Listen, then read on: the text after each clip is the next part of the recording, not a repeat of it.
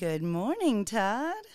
Good morning. Oh my God, you know I live for that.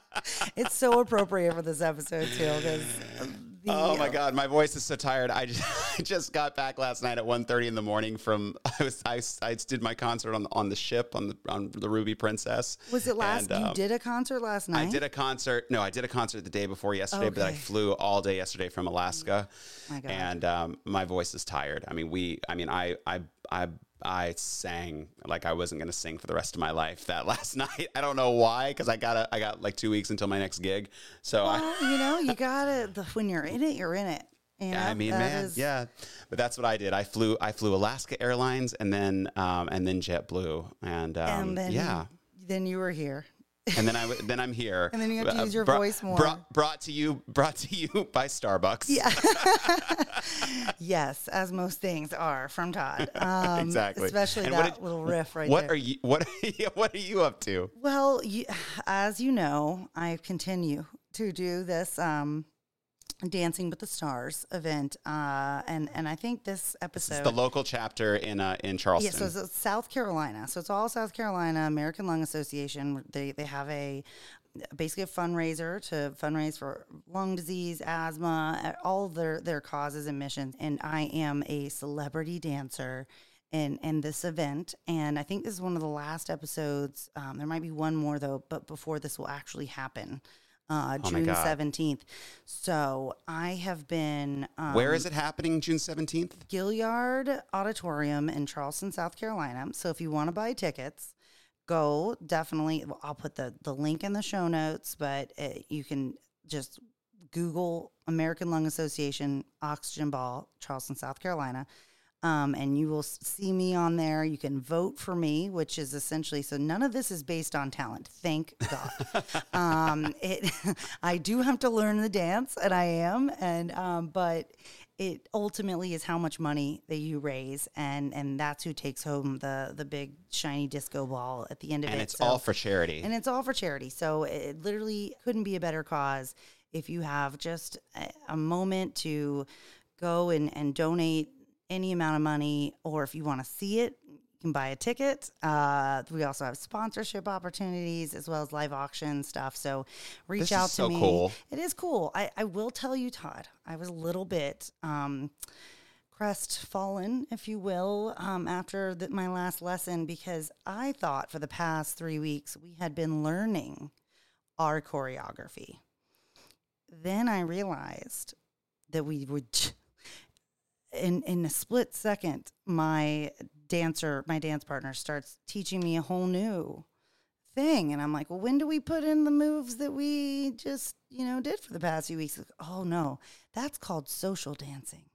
That's so if you ever meet somebody else that knows the rumba, you can do the rumba with them.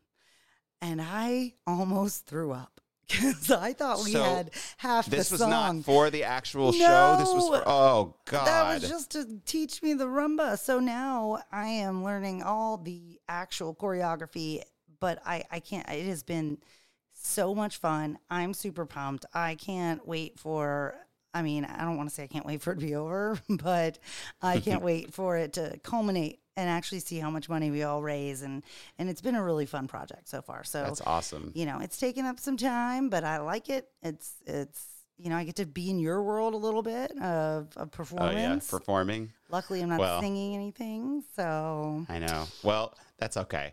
But we have a guest today, Laura, that we got into her world.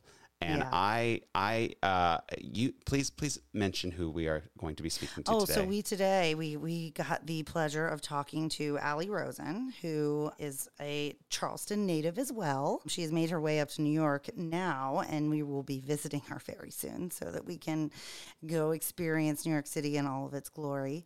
But we had a really good talk with her. She's a chef, but she's had quite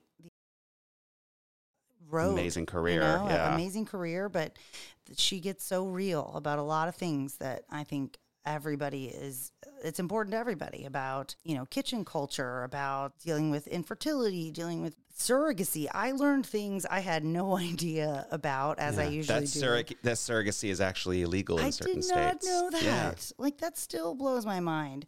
So, yeah, I'm really excited for everybody to get to know her. So I'm just going to go ahead and read a little bit about her so that everybody knows. Allie Rosen is an Emmy and James Beard Award-nominated host of Potluck with Allie Rosen on NYC Life and the author of the cookbook Bring It, as well as freezer meals. She has been featured on shows such as The Today Show, Dr. Oz, and NPR's All Things Considered, and has written for publications including The Washington Post, Bon Appetit, and New York Magazine. She was a Forbes 30 Under 30, and Thrillist said Allie had one of the coolest jobs in food. And I think we all agree. She's originally from Charleston, but now lives in New York City with her husband, Daniel, 3 kids, Guy, Joy, and Ray, and rescue pup, Phoebe. So, without further ado, introducing Allie Rosen. Allie Rosen. Well, good morning, Allie. Good morning. Hello. Welcome to the show. Great. Thank you so much for having me. We're so happy to have you. Yeah, we were just all 3 of us kind of going down memory lane because we're all 3 from Charleston and have various connections. I grew up with you and went to middle school with you directly, so I spent a good amount of time, whereas Todd knows your sister. So, you know. Friends of people. Well, it's Charleston, 6 exactly. degrees. But it's just crazy. We're like 2 degrees. There's 2 degrees, but it is just nuts that we're all 3 in 3 totally different places right now. Todd's in LA, you're in New York, I'm in Charleston, and that we can still get together and do something like this. It's pretty freaking awesome, I think. The magic of technology. Right? COVID did something. It brought us Zoom. Exactly. Yeah, it gave us Zoom. Yeah, exactly. For better or for worse. Yeah, for better or for worse. That is so true.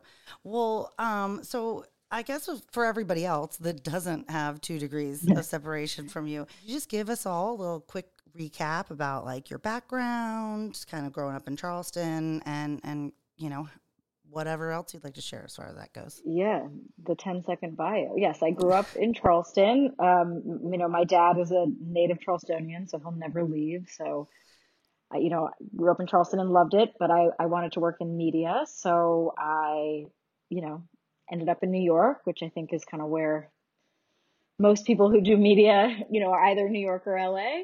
I went to boarding school outside of Boston. I went to college in Scotland. So, my circuitous path from Charleston to New York.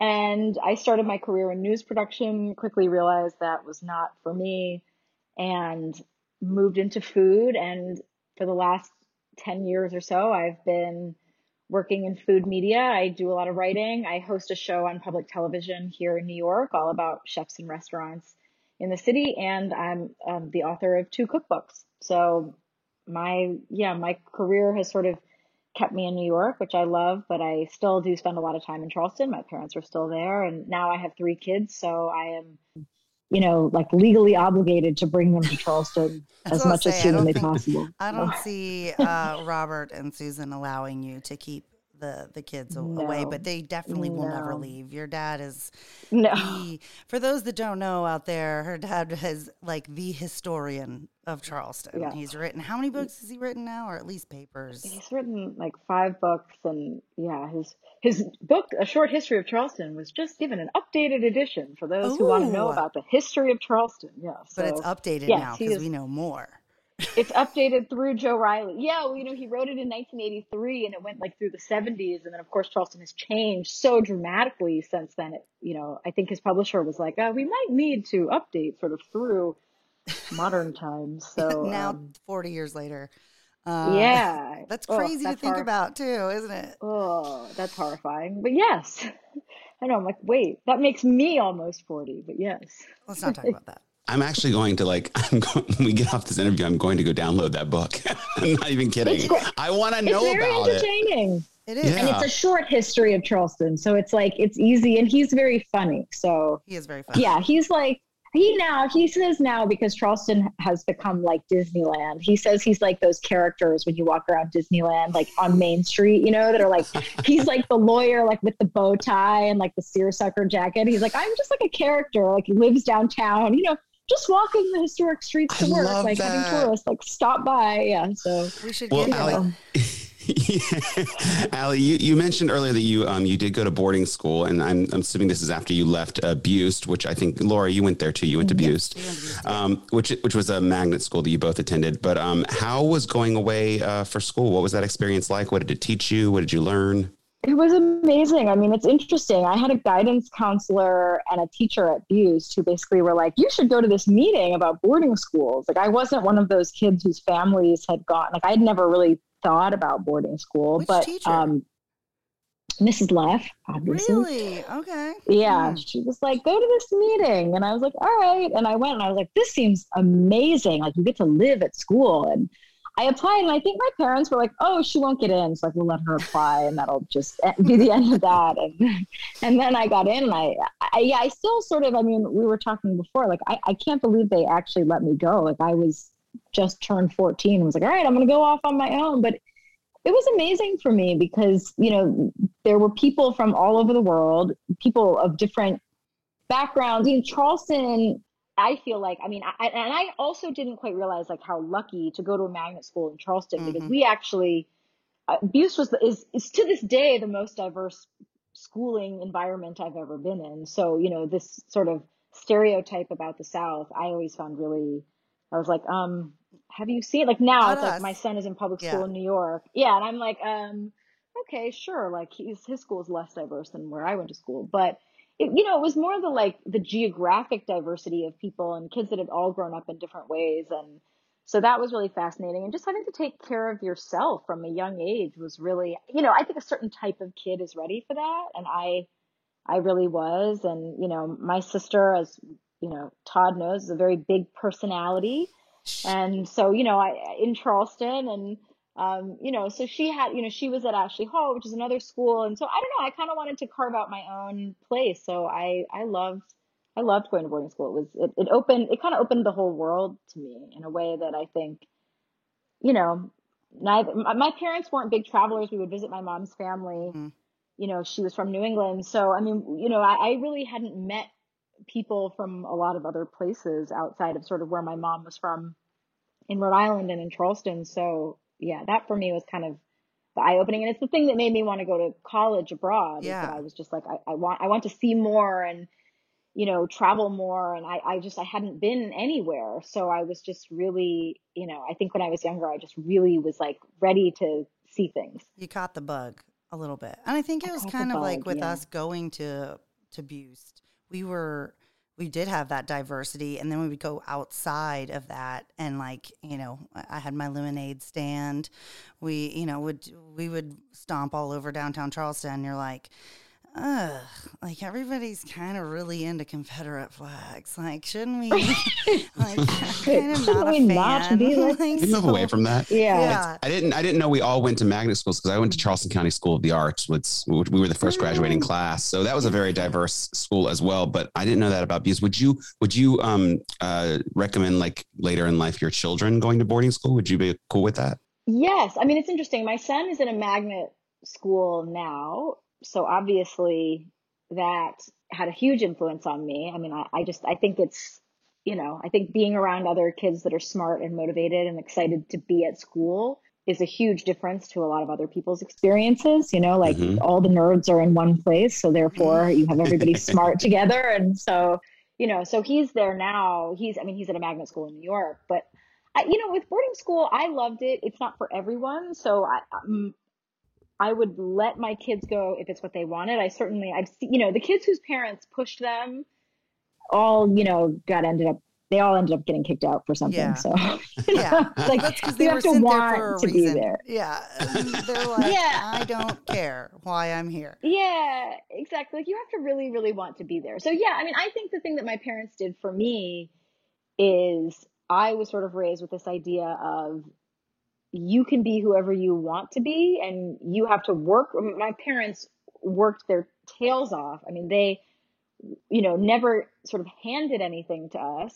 You know, like, I worked through college as a bartender for, like, you know, my parents were very generous and paid for college, but, you know, I also worked as a bartender. I mean, they were very much of the, like, if you work hard, you can do anything that you want, and we are going to support you kind of in whatever direction that wants to be. So I don't know. I think I was sort of like delusional as a younger person of like, I can be anything, Yeah, and then as you get older, you're like, oh, this is harder wow, than I thought. have the balls that I had. No, I think that like both you and I had and I think that's why we were drawn together. So we had very similar kind of parents. So we lived right around you also have great parents.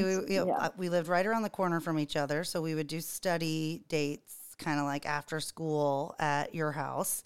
And they worked as hard as they possibly could to get what they didn't expect things to be handed to them. And I think they really blessed us by passing that down, because I'm sure Annie experienced probably going to Ashley Hall. There were some people that were not in the same situation. Yes.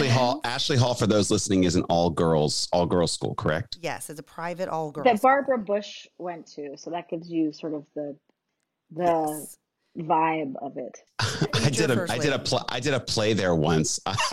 They brought me over and I did Jane Eyre. Someone dropped out at the last minute and I literally went on stage. I had 2 rehearsals and went on stage with the book in my hand and did the whole play as Rochester. Oh my God. At Ashley Hall. I just remember that. I was about to say, you just asked me how I didn't remember something earlier. It's like it's the depths of your brain. I know. I'm turning 40 this year. I'm a little like, oh my God, what is happening to my memory? This is how childhood memories go, Like, yeah, exactly. This is bringing back. It's all just Ashley rushing Hall. into our heads. Oh my God. So after you went to boarding school, you just mentioned you ended up going to college in Scotland. Wasn't that the same?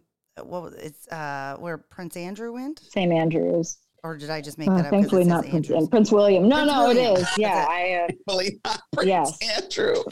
Yeah, I was like, not Prince Andrew, thankfully. That would definitely be very weird. Yeah. Epstein. Yes, I was there at the same time as Prince William. Yeah, if my dad were on, he would insist that I tell you about, that I directed a play that I didn't cast Kate Middleton in. He's still very upset about that because he thinks that he could have been friends with, the Queen. That's his main. Oh man, you heard it here, folks. But then he wouldn't be able to hang out and be a character on the streets of Charleston. So it's like, exactly, then Charleston would suffer. Yeah. So you did exactly. You did this for Charleston. Yeah, this is the right thing. Yeah, I mean, she can't sing, so that's really her problem, not mine. But I went to St. Andrews. I loved it. It's just for everybody. She literally just made the best comment ever that it was not your fault that you didn't cast Kate Middleton because she couldn't sing. Like, what are you supposed to do? It is what it is. It is what it is. Exactly. Yes. She can't sing. Sorry. Kate. Lovely person. I'm sure she'll make an excellent queen. She cannot sing.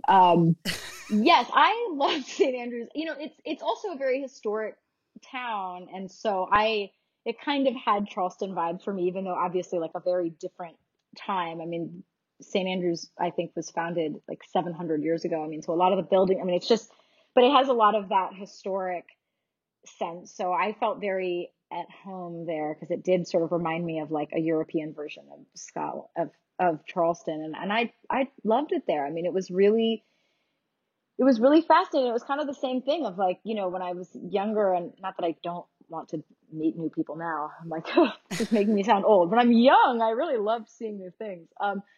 But yeah, it was fascinating for me to get to see, at the time I wanted to work in news. So I studied international relations, and it was just fascinating to study history and politics kind of from a whole other vantage point. I took a class on like religious extremism at one point, and I was like, oh, we're going to learn about like the Middle East and whatever. And it was like a third of the semester was on the US, Really? And I was like, oh, yeah, I was like, oh, right. Like we're a problem. People view us as crazy, like, wow. Well, probably especially that area. I mean, like England, Scotland, they're like, you are the people that got away. Right, totally.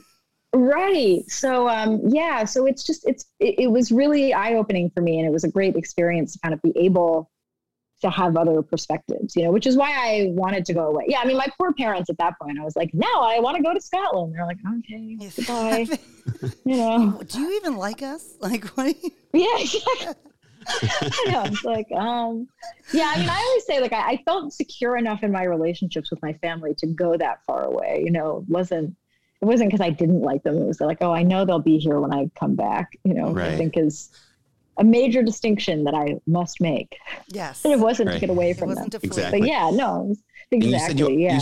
you just said you always wanted to do news. What drew you towards media and journalism? And do you think it was ultimately a good experience? What did you learn from it? How did you grow?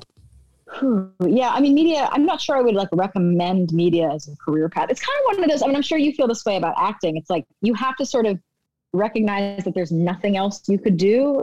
Like if you could do anything else, do it, because it's a horrible career path. We were talking about this with you know, restaurants too, that we all chose like the hardest things to do ever.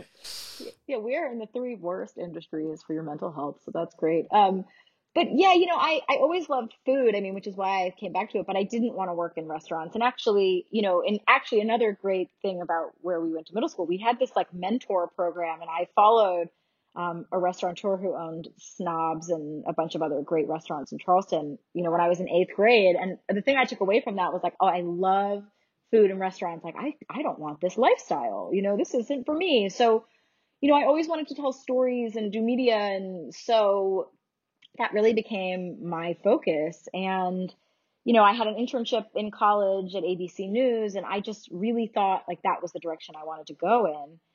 And I enjoy the storytelling piece of it so much. You know, I think that you can take what's happening in the world and humanize it. I mean, I think that like news is so hard to convey in that way to make people really feel like they're there. So I found it fascinating, but I also, you know, working my way up in news, I worked for the nightly news, sort of behind the scenes as a production assistant. And then I worked for a local news channel in New York called New York One as an on-air reporter. And, you know, it's a vicious industry, and you're covering sort of the worst things that are happening in the world. I mean, I had a story once when I was working at New York One that was basically like, you know, a hit and run on an elderly couple that were like bringing cans of soup to their church for Christmas Eve. And like, I had to cover that and go like talk to their kids. And yeah, I just was like, at a certain point, I was like, I don't want to spend every day of my life cover, you know, for some people that is like the news junkies are so into it.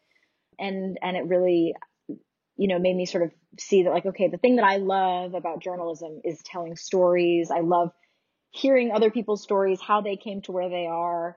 I love that piece of it. I've always loved writing and sort of finding the right way to kind of put a story together. But I just felt like I don't love this as much as other people who are around me do. And they are going to fight tooth and nail to get to where they want to be. And I'm just never going to want this as much as they do. So it wasn't for me, but I learned a lot. I learned a lot about writing and sort of keeping, you know, stories together. And so it was great experience for me. I mean, certainly like if you have any interest in writing, working in news production at all, because the time, you know, you have to keep things at such a specific time. You have to figure out how to match it with the video. I mean, it's the best education you can possibly have for any type of writing, really. But it's kind of, so I it was found great like for me. it was kind of constrictive, you know, like I mean, ultimately I ended up going into law school, so talk about restrictive, but like I remember taking, broadcast news, like, you know, as a class, and being like, every time I would write something out, my teacher would be like, see, you have way too many words in here. We don't want to hear anything but the exact, like the facts. And I was like, well, so I'm just like basically regurgitating facts. Like that just, and for 2 minutes and 26 seconds, you know, you have to like, oh my goodness. Yeah. So, well, you did at least, I mean, I think one of the things that, you know, that I know that you did was at one point work with Brian Williams. Yes. And so I know he eventually suggested that you go try local news. So what was it kind of like? First of all, how did you end up having this kind of personal relationship enough with Brian Williams for him to suggest a career move? But also, why do you think that he kind of pushed you that way, and why didn't you end up doing that? I love Brian Williams. I know that his reputation suffered in later years. Oh, the helicopter incident. But it could have been worse.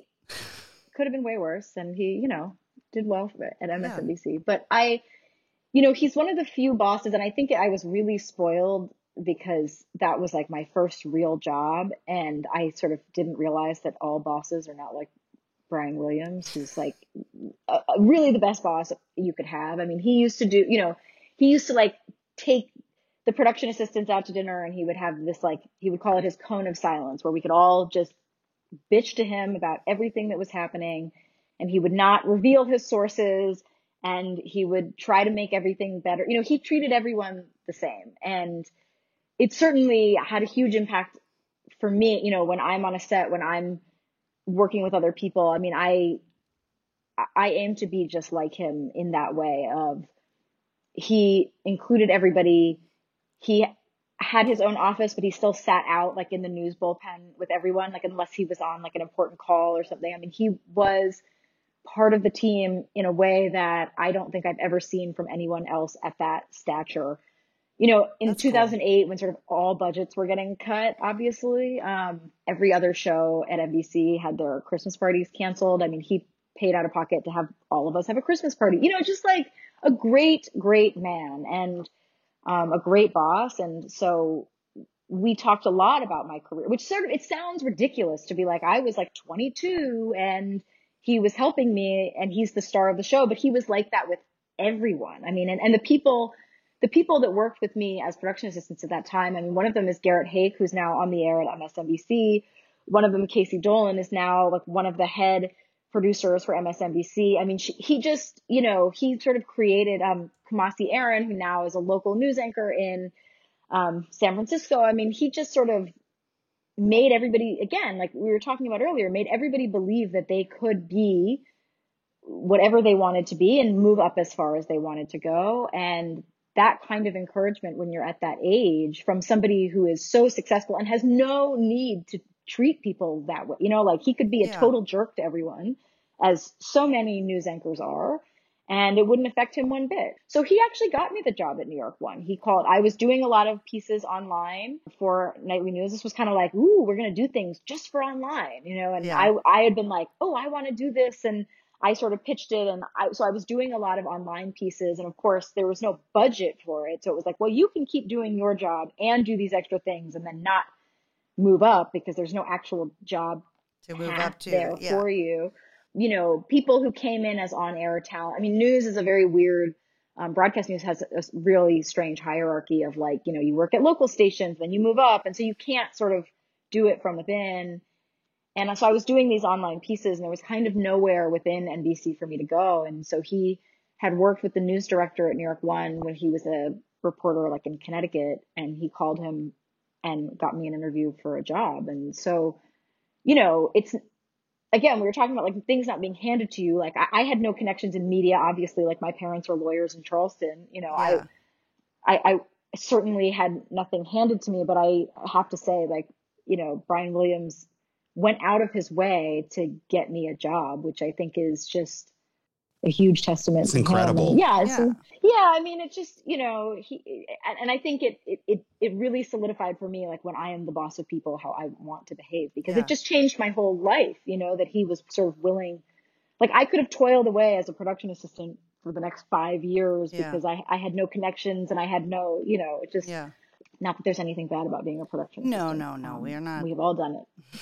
Yeah, but Yes, I mean, so I worked at New York One. Yeah, we've all done that. Yeah, so I worked at New York One, and I learned a lot. I mean, basically, as a local news reporter, you are like out shooting things, editing them, talking to people on the street, doing everything yourself. I mean, it was really, but yeah, the environment there, basically anyone who works in local news, they don't want to be there, so they will murder you to get 1 inch over you.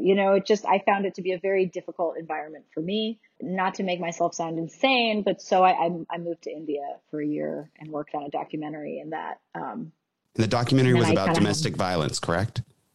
Yes, I got an opportunity to work on a documentary. My now husband was going to go there for his job, and so I found a role working with a domestic violence organization to do a documentary for them that they could use in their fundraising. How did that come about? Yeah, how did that? Friends of friends, it was like one of those things where I was like, I'm moving to India now. Who can I talk to, and where can I be useful, and where can I put my background to good use? But I knew I didn't want to stay in news anymore, but I wanted to keep telling stories. So, it was sort of the right place at the right time. And that was really fascinating. And when I came back from India, I sort of, I'd wanted to do something in food for a long time, and I applied to every job I sort of could find. And I ended up getting a job at a website that was doing food content. And I was just lucky because at that time in food, nobody was doing videos on their own. So like they were trying to find a food person who also could shoot and edit and be on camera and like Mm, do all of the stuff that, really only people in news were learning how to do. yeah. So, I mean, if this were like 10 years later, I would have never gotten that job Wow. because now, I mean, everybody and their mother can make food videos. But at the time, it was like they were interviewing like, an associate producer for the Rachel Ray show. Like, I mean, that person doesn't know how to shoot and edit and do everything themselves. So anyway, yeah, I sort of like tumbled into that job. So yes, no, my path has been circuitous for sure. Well, For sure. I mean that actually kind of, and we'll definitely get to all of your, kind of experiences with food from then on, but it does sound like you kind of have this winding path to where you are now that feels kind of similar to my own of that. I, started out with journalism, then I'm like, ugh, I'm just not feeling it. I want to go, but but I Yeah. still love media, so I'm going to go to law school and learn how to do intellectual property and help people in media, and then get out of there. Yeah. And I'm like, you know what? I really just like want to own a restaurant. And so I kind of Yeah. wonder, if you, while you were doing this, did you ever kind of have a feeling like I'm doing this, like in this mode, I'm doing this because I'm supposed to, or and not because I want to, or did you feel like you were where you were supposed to be at each of those moments? It's so hard to know like the sliding doors versions of your life, where if you hadn't, if I had worked for the Today Show instead of nightly news, like what would my path have been? I think I learned so much from every like things that I learned even not in the career that I have now. I learned how to write at nightly news. I mean, the senior producers would rip scripts apart, sit down and talk to me, and they had time, like an evening news show where it's just 30 minutes, unlike people sort of at, like if you're at a 24-hour news station, like that's a different vibe. Like people had time to teach and to be mentors. And so, I mean, I wouldn't trade that for anything. Same with New York One. Like it was a really hard experience for me, but I was shooting a story every single day, like the amount of learning and my comfort with like going up to people and saying things and asserting myself. I mean, I learned so much from that. And living in India, working in a slum in India certainly opens your eyes to what other people's lives are. And in many ways, just sort of the reality of the like people live in all different circumstances and they find like happy, interesting, fulfilling lives no matter where they are. I mean, that was kind of the amazing thing for me about my time in India is like I really spent a lot of time with people who either are like exalted as like, oh, these like poor, precious people who are living in these difficult circumstances, or like, oh my God, I could never live like that. And then you spend time with people who live in a slum and like they have boyfriend troubles and, Yeah, struggles with their weight and they're angry at their friend, whatever. I mean, it's everybody's just kind of living the same drama wherever you are. So yeah. I feel like by the time I sort of was able to like meld my love of storytelling and food, like, yes, that was the right career path for me. And maybe I could have found that earlier. But I don't think that it was like a waste of time or, not the right path at any given moment, because at every moment I sort of thought I was in the right place doing the right Mhm. thing. And then I feel lucky that like I am not a person, my parents were of the generation of like, you stay at a company and you work hard. And I mean, they were like shocked when I left NBC. They were Mhm. like, you're at NBC. Like everyone knows what that is, and I was like, well, work your way up. But of course, in 2008, like I saw people who'd had jobs there for 30 or 40 years getting fired. So to Wow. me, it was like, oh, well, there's no loyalty anyway. So you might as well Yeah. move Savage. forward, when you can. Yeah. Yeah. So I'm happy that I didn't like stay anywhere too long that wasn't the right fit, but I also think I needed that path and I learned a lot. So I don't know. I mean, I think, Kind of the people who like compounded. know what they want. Yeah. And it's like, it's not like you don't use your law degree in everything E- that you do now. Exactly. Yeah. You may not be practicing sort of in the way that you expected to, but you end up using it in a different way. So yeah, I think that's, I think now people sort of see so much success straight out of the gate, and there's people who like do things so young, and that's great. But I think also like there's nothing wrong with sort of checking things out and being also Yeah, like your career is still evolving always. Yeah. as you get older. Like I don't think that this is like the last job I will ever have, you know, and that I can't Hmm. evolve from this. Like I don't know. So yeah, it's like we used to sort of think that we reached a certain age and it's like that's the career that you're in. And I don't know, millennials have had such a weird go of the workforce that we're kind of like, yeah, we can do anything. We're both good and bad, you know? And we'll be right back after a few words from our sponsors. Eternus is all about you. Eternus Life Coaching is all about partnering with clients in a thought-provoking and creative process that inspires them to maximize their personal and professional potential. Eternus believes in making your dreams and goals a reality, and their coaches know just how to do that. Whether you're just starting out or looking to bolster your current transformation, they have you covered. Leveraged by the International Coaching Federation and founded by Chris Wingater, Eternus coaches develop and maintain an effective coaching plan with attainable results. Eternus offers flexible plans and rates to allow all people to benefit from this rewarding creative process. So don't hesitate. If you want to unlock your full potential, begin your journey with Eternus Coaching today. Visit www.eternuslife.com and let Eternus help you manage progress and maintain accountability in achieving your highest potential. Follow them on Instagram and Twitter at Eternus Life.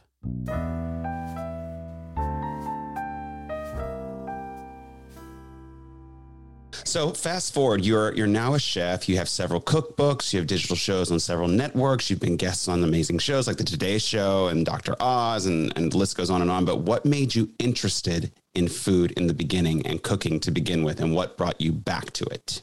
My mom hates when I say this, but my mom is not a great cook. So I learned to cook at a very young age.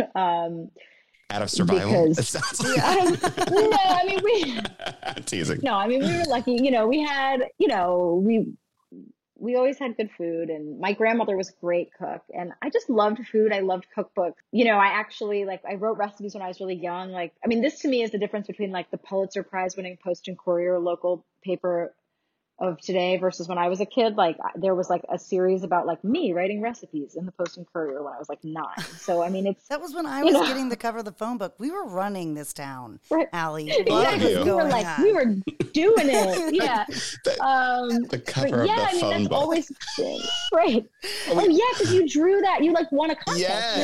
Yeah, no, I was- not to make right? this I all remember about that. me, but when we were No, but I mean, that just came like the recesses of my memory. Like it was, and it was like a march or something with Yes. birds. yeah, it was. Yes. We were in art. We were Miss Delamas's art class, and we were like Yes. forced to enter this contest Right. and This make thing. a photo Same. or Yeah. a painting of what represented Charleston, and I basically took like Yes. 2 or 3 different magazine covers and just like put them together, and they came into the classroom and like somebody in this room won the prize, and we're all like, oh my god, who is it, and then they're like, it's you, and I was like, no, like I don't win Yeah, anything. it What are you can't talking about? be. I'm 9. Right. Like, why am I already thinking I don't win Right. anything? But you know, Sounds like y'all were both running the town. we were just we peaked. Yeah, we were when doing were it. 9. Yeah, my recipes and yeah, But my, that's you so know, funny. it's my great claim to fame. I hope they have some kind of digital copy of that because I would I'll love to send go you back. Oh, my mother made like a silver, like I have it in my office. Oh It's my hilarious. gosh, I need a picture right after this because Yeah, that's awesome. I'll send it to you. Yeah.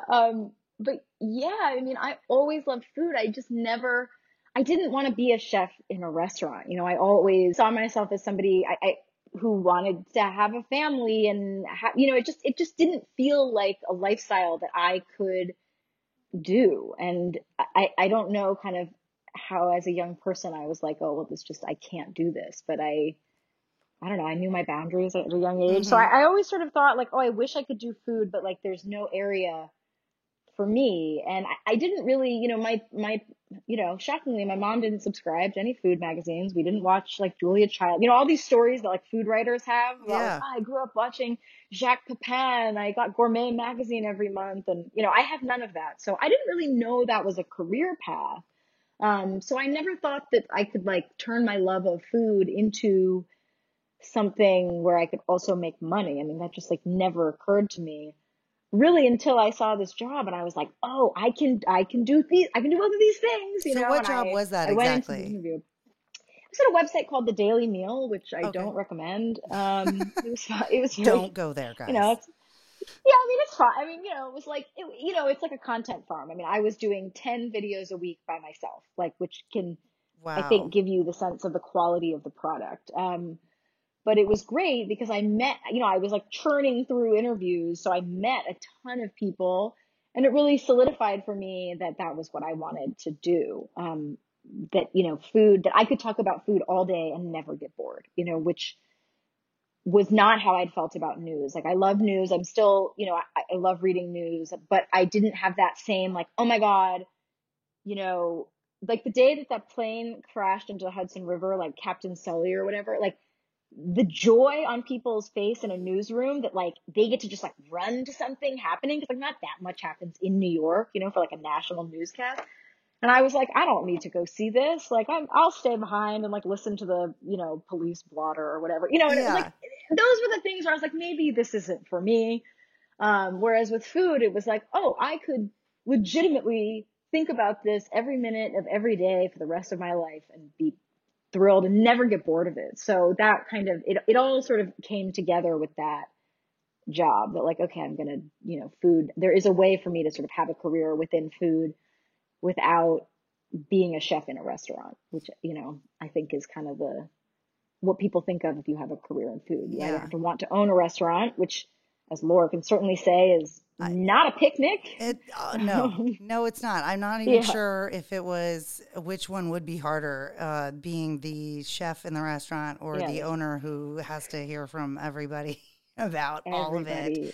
And it's Yeah, certainly a very, I can totally understand why that would kind of turn you off because it's almost like a lot of people compare kitchens to like a pirate ship. Like it's just it is like it's yes, fast, it's crazy, it's all hands on deck at all times. Like language is not being withheld. There is just everything going on, and no, so yeah, does kind of feel like I know that you've mentioned this a few times that it almost feels like there's not as much of a place for women in that area as well because it seems so very hard. intense and it's Yeah, hard. to any woman that you know who is a chef, like, you know, give them extra kudos because I mean, it is a hard environment for anyone. And then you add, you know, the misogyny and sort of stress level and the sort of expectation of culture, which is that you can yell at anyone, you know, like the bro-y culture around restaurants sort of,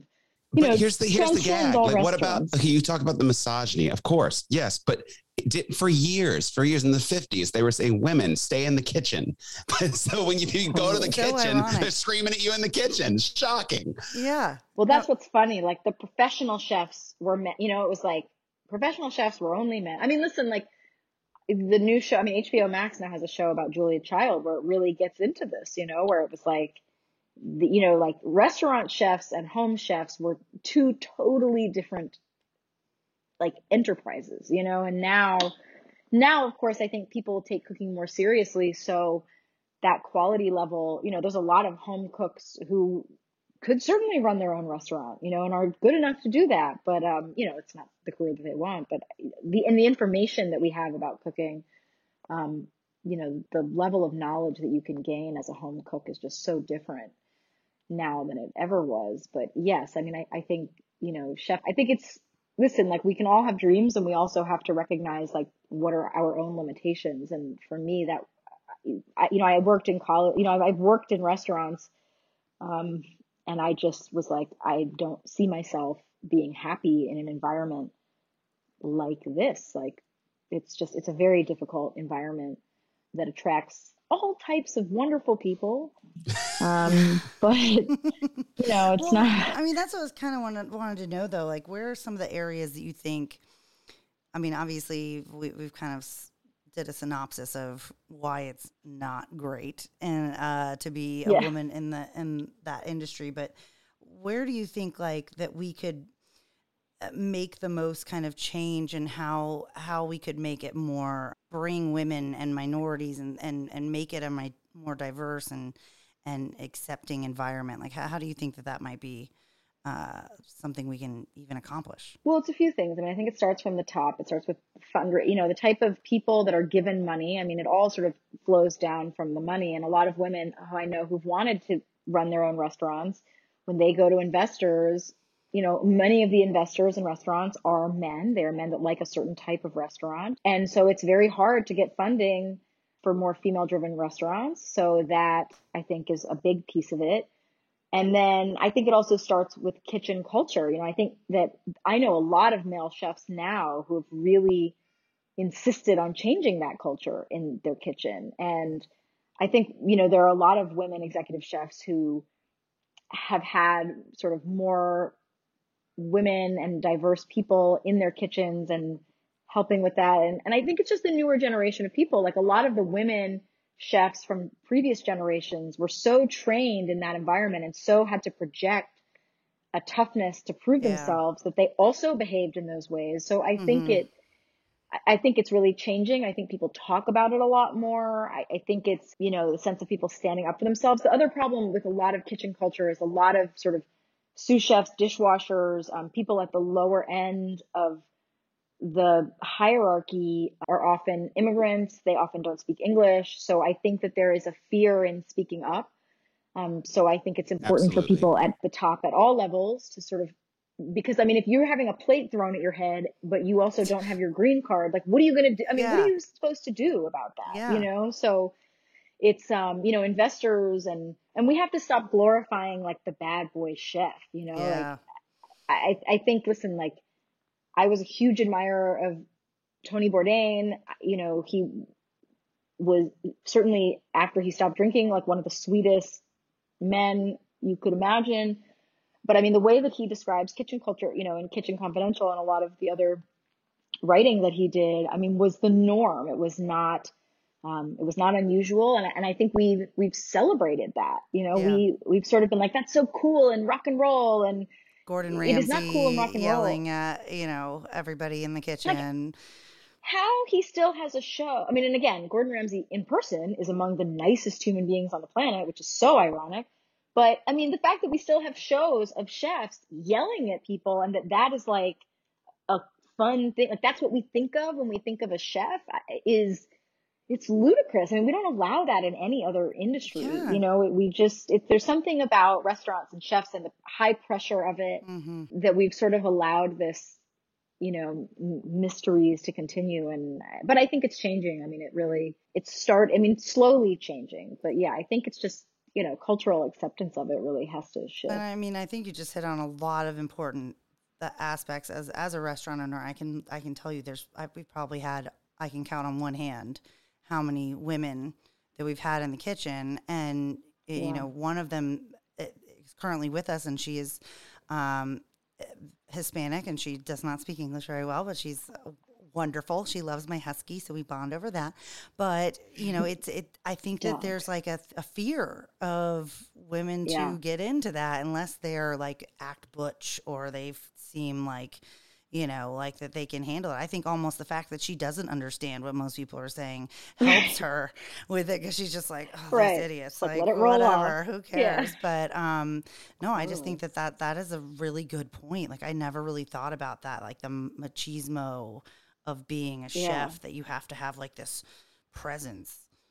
Yeah. And I think that the lifestyle piece of it is, harder for anybody who wants to have kids, like you work every night, you work on weekends, whenever it's a holiday, like that's your busiest time. I mean, I think that's like the piece of it that cannot be resolved, because that just is, like people Mm-hmm. want to go to restaurants on Saturday night. They're not going to come on a Wednesday afternoon because like that's nicer for you. Yeah. Um, If so, only they I think that would, there are though. some, I know, wouldn't that be nice?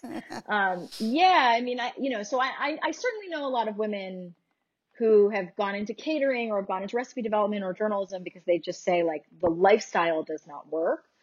That's not solvable. And that's the same for anybody. I mean, I'm sure Todd, for you, like theater, I mean, it's the same thing, people that I know who work in theater and, try to have little kids, like, I mean, like, how do you do that? Yeah. So, there are certain jobs where it's like, this is the job, but the culture I think can change. Allie, I have a two-part question for you. What have been the most rewarding parts of cooking in the media, and what have been the most frustrating parts? Kind of outside of the kitchen culture, I'd say. Yeah, outside kitchen. Yeah, outside of the kitchen culture. No, I mean, rewarding. I mean, Kitchen honestly, for culture me, is it's its own thing. Yeah. yes, which I am thankfully, I mean, when a member of the media shows up, everyone behaves Don't so they? nicely. Oh my goodness. Yeah, Yes. yeah. So I see the nicest side of chefs. No, I would say that the rewarding thing is like my job is to learn. I mean, my show is really if it's like I ask chefs that I admire to teach me how to make things that I want to learn how to make. Like that is so rewarding that every day I just get to learn. And then It's a pretty cool beyond job, that, I Allie. mean, It's pretty cool. yeah, it's a great job. And with the cookbooks, I mean, the thing that has been just, it is so amazing to me. Like, I mean, I'm very active on social media and I get Instagram DMs from people all the time being like, I made this recipe and it helped me in this way, because I mean, my books, one is about bringing food to parties and the other is about freezing food and kind of prepping ahead. And so the goal is to try to help people and that, yeah. Bring it and modern freezer meals. But yeah, it's so rewarding to do something that like, I'm not a doctor. I'm not saving anybody's life. I'm not, doing anything that's like life changing, but, finding like being a person where it's like someone knows that like the recipes will work. They will be easy. Like I promise I will not add a step in there that is not necessary and make it harder for you. Like I like being a person that people can come to for that kind of ease in their life. So that is very rewarding. I think the most frustrating part is just sort of the fickleness of it. Somebody starts a TikTok where they make sort of weird food and then suddenly they get, they don't really know how to cook. They're giving people bad advice. I mean, we're seeing this right now. Yeah, the 3 million people have watched it, but it's not good.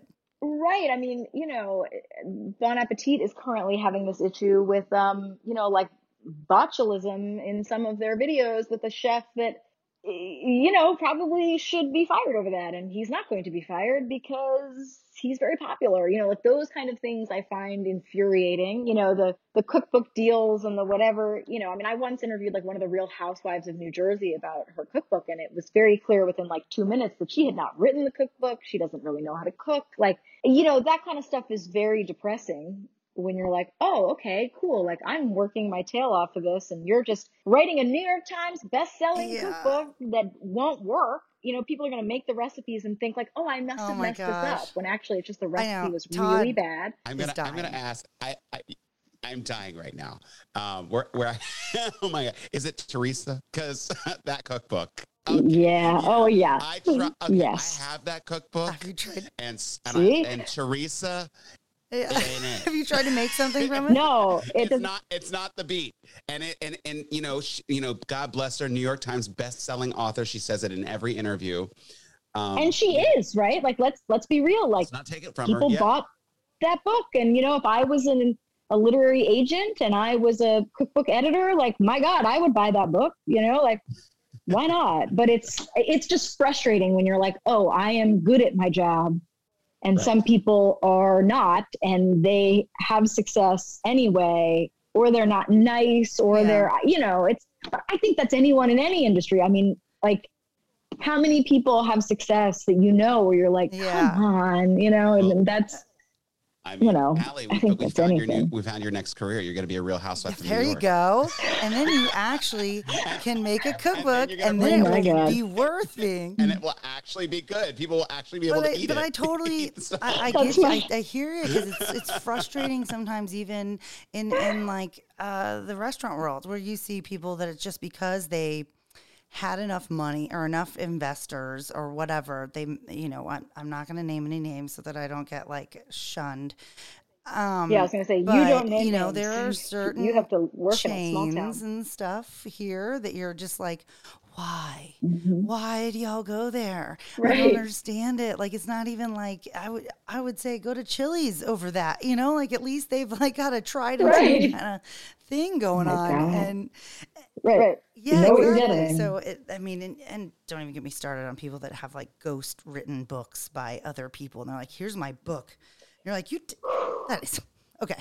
Can you? I don't even know if you can read your book. You Like, let's be honest here. Listen, I mean, that's part of every industry, but I think there's some industries where you can't fake it as well, where it's all on reputation. I just saw the new revival of Funny Girl, so I guess I shouldn't say that about acting, because I'll say I will go on the record here. That is nepotism at its finest.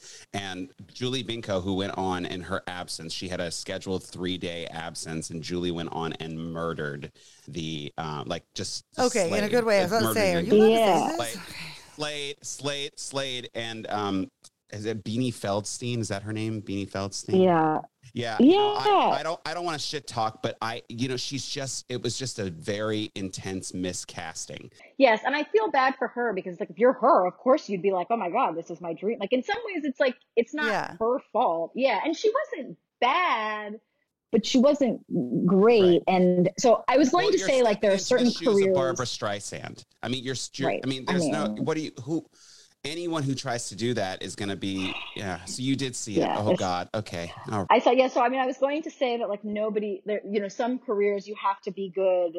And I was going to say musical theater, but of course not, not always, but I mean, food in general Pamela has Anderson just been is very in Chicago frustrating right now. Pamela in Chicago? I'm kind of curious. I'm kind of wanting to see it. I'm sorry. Can we go back? She's playing Come Roxy. to New York. We'll She's see playing it. Roxy in Chicago. Yeah. Has she sung anything ever? Yeah. She is 8 shows a week now. She's gonna learn. She's on a major schedule now.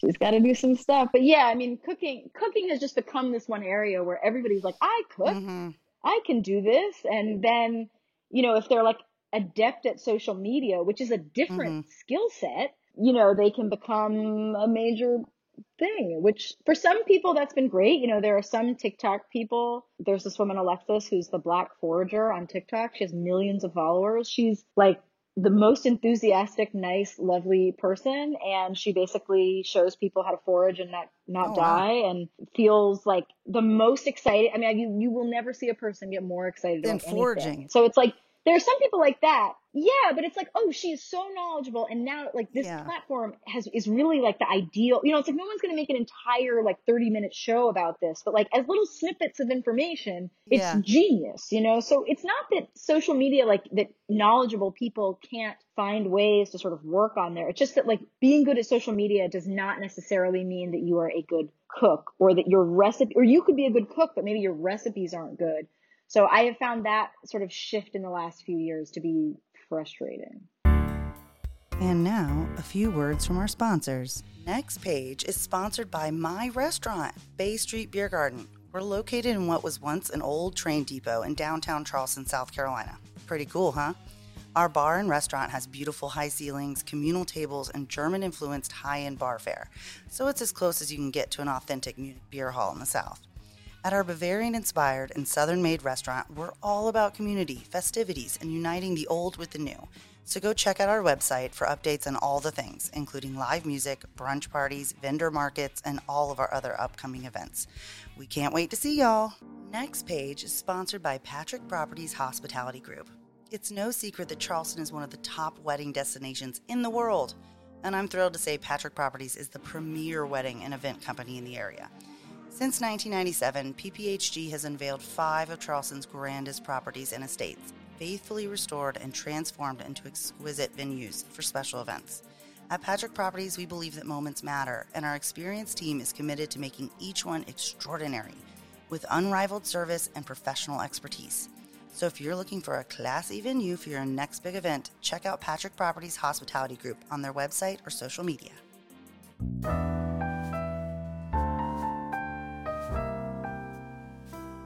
Outside of work, you've also been through kind of your share of personal struggles. And I know that a lot of people could, I think, really benefit from hearing, not only, you mentioned it kind of earlier about how that even Kate Middleton can't sing, it doesn't matter who you are, you're going to have some issues. But could you walk us a little bit through your experience with having your son, Guy, and as well as the kind of struggles you faced getting pregnant after that? Yeah, I mean, I think, we were talking before about, it's so funny kind of what people see of you and then what is actually happening behind the scenes. And, I had a very easy pregnancy with my son. We had sort of gone through, both my mother and my mother-in-law had cancer, but then they were fine. And so we were like, everything is up and up. And, we had my son, and then my mother-in-law got sick again, and she had ovarian cancer, and she passed away. And that, was just when my son was a year and a half. And then we decided to try to have more children, and we just faced a slew of fertility stuff. We had miscarriages. I did IVF. It just, nothing was working, and it made no sense because my pregnancy with my son had been so seamless. And then a friend recommended me to a doctor who was kind of like the catch-all of like, if no one can explain why you're infertile, like go to this guy and he'll test you for every possible thing under the sun. And it turned out that I have a rare genetic condition where if you have a boy and then try to get pregnant again, your body just basically will not sustain a pregnancy. Yeah, which is like something out of like a bad sci-fi movie. But yeah, so. But you also mentioned, and what's crazy about this, you mentioned this to me the other day, that you oddly, like in your whole family, like it is, genetic. So it's in your whole family, but that they had all happened to have girls. And then girls first. Had a boy at the end. Yeah. Like, you have a sister and your youngest sibling is a boy. So it was like, you would have never known. Never know. I mean, you would never guess that. You would never know. I mean, I really just got lucky that I found out, because I mean, I could have just kept doing IVF thinking, and my doctor, everyone's like, oh, well, it'll just work a bit. Like, oh, it's just bad luck. Oh, it's just, like no one could explain why it wasn't working. And I was very lucky. My husband was working for a company at the time that fully paid for all of our IVF coverage, which that's amazing. Yeah, which I mean, I think for a lot of people, that's such a huge piece of it. And so, I mean, we didn't have that piece of it, thank goodness. But in some ways, because of that, like we kind of could have just kept going. We were like, well, it's not, it's just so. But outside of the expense, I mean, like just the hormones, the roller coaster. What it does to your body. Oh God. Yeah, I mean, ask people in my life how pleasant I was for the 2 years I was, Well, and you're giving yourself shots, right? That's what you give yourself shots. I was very God. hormonal and fun, and really a delight to be around. It's great being a woman. Because it's really fun being a woman. We have so many wonderful things about our bodies that people want to tell us what to do with them. But like that. Yeah, it was and of course, like in the meantime, like my career. I mean, my first book came out in March of 2018, and I was also, I had a miscarriage that went on for quite some time where, not that Roe v. Wade is important or anything, but that I eventually had to have removed. And I'm very open about that because, it wasn't like I didn't want to be pregnant. I desperately wanted to be pregnant. So, literally like the week that my book came out, I'm having like a book party, I'm having this. And meanwhile, I'm like scheduling doctor's appointments to like probably terminate a very wanted pregnancy. And everyone's like commenting on social media, like, you're on fire. And I'm like, I am the most miserable I've ever been. Hooray. And it's just, it was so, I think about that now as like, in some ways, I wish I had been more honest at the time, but I think I just like emotionally couldn't. But I think, we all look at sort of success at different moments and we have no idea what's happening for people. And I think it's so ironic that like one of my proudest professional moments also coincided with one of my hardest personal moments. And, you just sort of have to push through it. I mean, which, I had to show up for interviews and for things and talk about the book and talk about how excited I was to have potlucks with people. And meanwhile, it's like, oh, the last thing I would like to do is have a potluck right now. But we were lucky to sort of eventually figure out what was wrong. And so we eventually sort of moved on to surrogacy, and we were very lucky to match up with a woman. How did you go about finding a surrogate? We used an agency. It is now legal in New York State to be a surrogate, but at the time it was illegal because, again, people like to control what women can do with their bodies. This is very poignant. I feel like this won't be coming out for another few weeks, but with everything that we've been, the leaking of the opinion. Yeah, it'll still be timely. It'll still apply. Yeah, it'll still be timely then. But I think these are great examples of that this is not a black and white issue. No, the idea that, surrogacy is banned really in like half of the states in the US. And the reason being that, Really? yeah, they think that, like, you're exploiting a poor woman who can't make decisions for herself. It is so insulting to the women who are surrogates. I mean, most of the women who are surrogates, I mean, first of all, you have to have already had a child to be a surrogate. So most of them are mothers who want to earn extra income and also want to do something for somebody else. I mean, I can't speak to the motivations of every surrogate, obviously. Our surrogate has very easy pregnancies. She feels like it's something that she can do for other women. And, she's religious, and I think she believes that, like, this is the thing that she can do to bring joy to people in the world. And I just find her to be so incredible. And the fact that, like, she sort of has this attitude of like, oh, pregnancy is easy for me and I can give back to other people. And that also, like, she's not judgmental in any way. I mean, she carried twice for a gay couple. I mean, she carried for us, she hadn't known any Jewish families before and was very like, cool, interesting. I'm going to meet some people that are different to people that I've met. I mean, it's the idea that somebody would say to her, like, you don't know what you're doing is like I'm so like, insulting to me. my Like, mind is blown right now. Like yeah, that is but just so crazy to me that like the yeah, dichotomy of we don't want you to decide if you can carry a pregnancy, like you have to carry a pregnancy to term if it's yours, but if it's somebody else and they're holding, right, they're doing it for you, right. they shouldn't have. You're taking advantage of them. Like, what is No. that is mind blowing. If you want to find one topic that ultra conservatives and like ultra liberal feminists agree on, it is surrogacy, because the feminists believe it's Wow. exploitative, and then ultra conservatives believe that like IVF in general is just playing God and terrible. Wow. So yeah, it's fascinating to me, and that, I mean, it's really funny, because like you can go to war and be paid for You're that. not taking advantage of poor children. Yeah. You can play Like sports those are and injure. 18-year-olds.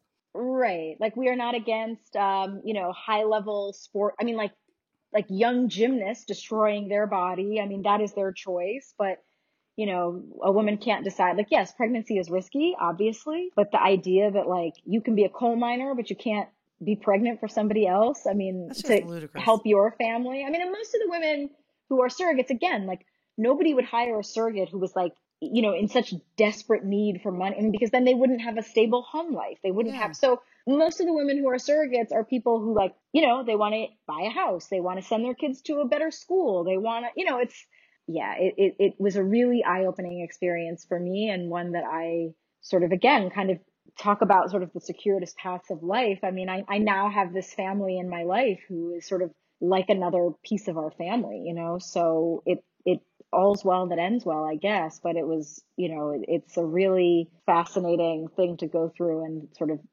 the judgment and the stigma of sort of the way that different families come into the world is not something I had She ended really. up getting pregnant with twins. Yes, we have twin 2-year-old girls now. Yeah, which is amazing. And yeah, that was Had a she ever special carried thing. twins before? She had carried Oh twins. wow. And then actually she subsequently has given birth to another set of twins since. Wow. She's been a surrogate, I think, 8 times. So, I mean, she's Wow. like, Well, God bless her. That is she's amazing. amazing. I mean, I'm yeah, still she's blown away like that this is something that would be amazing, made illegal. Like I just don't controversial. understand. It's like ridiculous Yes. to me.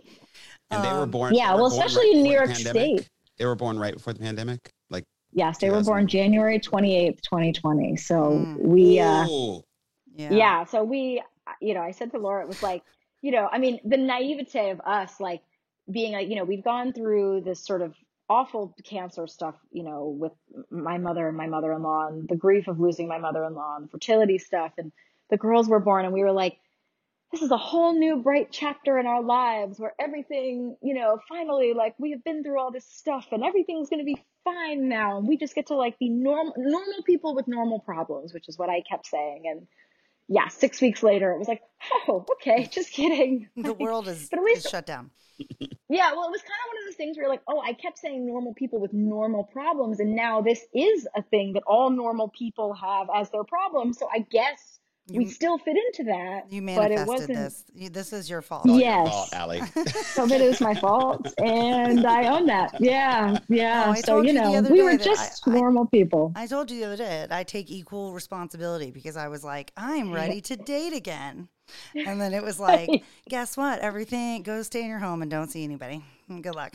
right. So Yeah, it's, enjoy that. the best laid plans. Yes. But I mean, it's Right. so, Well, exactly. yeah. So you end up, you have twins. I'm sure you were thrilled that, to Oh my have God. healthy babies and that Guy had siblings. But how did you Yeah. guys manage that kind of chaos of because you think of Oh, pandemic, everybody's like, oh, I get to sit at home and watch my favorite shows. It's like people with kids did not get to do that. Not just kids, no. Newborns, newborns. yeah. Yes. So how Yes. was that? So I mean, again, because I like to be transparent about life and not pretend like I'm some superwoman. I mean, we did have help. We had a woman who was already going to come and help us with sleep training and whatever. And when the pandemic started, she just stayed. You're like, you live here now. Thank God. Yeah, You're a I part mean, of our pod. seriously. And thank goodness that she had been with us with my son. She had subsequently been with my sister-in-law twice. She'd been with two of my friends. I mean, she was like, again, like a member of our family, like a woman that we are very, very close to. So, I mean, like, I don't think I could have survived like mentally without her being here, not just because of the babies, but like a human being to talk to that Yeah. whose company I enjoy. But, for her, I mean, she's not supposed to be with us for that length of time and never going to her home. And we survived because she was here, because my son was out of school and his whole life had turned upside down. So it was like I was doing the Zoom school and the home school, and What a funny joke that was. of course, and yeah, I mean, like whatever that was, I mean, Yeah. ridiculous. And my husband was working full time, sort of again on Zoom, and he had just started a job. I think he went into the office for 1 week. He started a new job, and then everything, so he had no time because he just started this new job. I mean, it was like, he was going to take like 5 or 6 weeks off after the girls were born and then start this new job. I mean, it was chaos. I mean, but we were very lucky in that we had help. you know, we were sort of at two, the girls were young enough where they weren't stir crazy in the way that Guy was, my son, who at the time was like 4.5 and is Mm-hmm. now 6.5. So and of course my job, everything stopped. I mean, I do a lot of branded recipe development for companies. I mean, that everybody was like, let's push this back a few months, so everything that I had on my docket, my show, we were like, we're going to move the next season. It was like everything came to a halt. So at least, I mean, not luckily, because it's not great, to like lose all your income in one fell swoop, but at least like, my husband, I mean, he couldn't do anything. Yeah. So, yeah, it was total, utter chaos. I And think it's it, like, that I think that just really highlights how I think for a lot of families when they were going through this, I mean, and obviously is, not to leave Todd out. I'm sure he had a very difficult time as well. And I know you did because, acting was put on hold, like all of that was Oh put yeah. on hold. All the But work stopped. but the family aspect, it was like it shone this really big light, I think, on how much we really do rely on the village of other people because oh my God, like yes, otherwise you're going to lose your mind. Like yes. and I'm still, Teachers, caregivers. I mean, yeah, we are not meant to. I mean, it's strange to begin with that we as a society have developed in such a way that we sort of live alone, that when we have children, we're sort of supposed to do it all ourselves, which was historically never the way it was done. mm-mm, Women are supposed to breastfeed, and if they can't do it, it's not an option. I mean, I think in previous times it would be like, oh, my friend is great at breastfeeding, I'm great at cooking. Like, let's help each other out. Like, yeah, let's all do stuff together. And now it's like, you must be everything to everyone. I yes, mean, it's unsustainable in normal times. And then I think when you take out, my son loved school. I mean, he was suddenly like, couldn't hang out with any friends, couldn't yeah, hang out at school. His nanny who did stuff with him after school. I mean, like he's so bonded with her. He couldn't see her. I mean, she couldn't, I mean, and again, like we don't have cars. So it was like, it wasn't like, oh, like I mean, at one point we literally were like, we're gonna like walk over the Brooklyn Bridge to visit someone 6 feet away. And that is like our activity of today. I mean, it was Wow. just like, I mean, we're like, let's go walk to Times Square and see it empty. That's a fun activity for today. Like you're sort of cut off from all of these sources. My parents couldn't visit, my in-laws couldn't visit. My sister who lived close by, in the beginning, we were all in a pod together, and then she was like, I have to leave New York. So she went back to Charleston, and fair Well, enough. I mean, that seemed to be kind of a thing. Like, as far as like, there was a mass kind of exodus down to Right. Charleston of a And to live lot with of, your parents. And I think a lot of people who live in a city rely on the stuff of the city.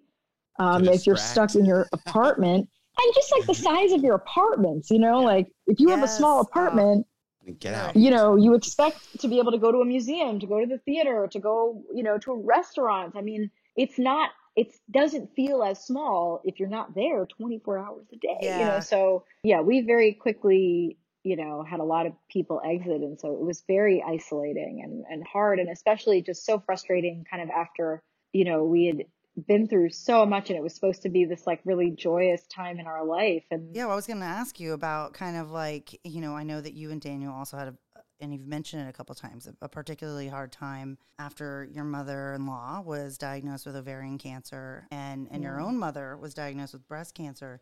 And that was before the pandemic. So how could you maybe tell Yes. us a little bit about that and the difficulties that you faced and how y'all were able to kind of come out the other side? Yeah, I don't know. It's funny. I mean, my mother came out the other side and that she is totally fine. So, I mean, that is how we got through that. Grief, I think, is just like an ongoing thing that you try to figure out and never really, you learn how to live with it rather than like, it's not like ever better. I mean, my mom had breast cancer for the first time over 10 years ago and, was in remission for over 5 years, and then it came back. And right when Guy was born, I mean, so, I had a baby, and my mom, and he came early. So we thought she was sort of going to start chemo and then be able to come meet him. And it sort of was the opposite of that, of like, she pushed back chemo by a few days to be able to come up and see him. And, and my mother-in-law had ovarian cancer once and then was in remission for a few years. And then, maybe 6 months after my mom started going through treatment again, my mother-in-law started going through treatment again. And ovarian cancer is really, it's not untreatable, but it almost always comes back. And it Yeah. almost always, it's sort of, you can live a long time sometimes if you just keep getting chemo and keep going. But, that it was really hard because we obviously, wanted to have hope. And to be totally honest, I mean, the reason, I had my son when I was 30, which in New York is like I was a child, I guess. My doctor said I was her youngest pregnant patient. And in many ways we did that because, my mother-in-law had been diagnosed a few years earlier, and my husband really wanted her to be a grandmother, so, and knowing kind of the prognosis, we had hoped that, she would be able to be with us longer. But I think, the goal was to have her be a grandmother, which she was, and was really, I mean, not just the best decision that we made because I love my son, but I mean, really that, obviously he's great There too. were multiple benefits to Many it. benefits. Yeah. Having children, highly recommend, if only if you want them. You have Yeah, to not really daily want them. meal, but children, yes. Yeah, exactly. We're gonna, If you want them, the big caveat, yeah, if you don't want to have children, please don't. It's a lot. yes, But yeah,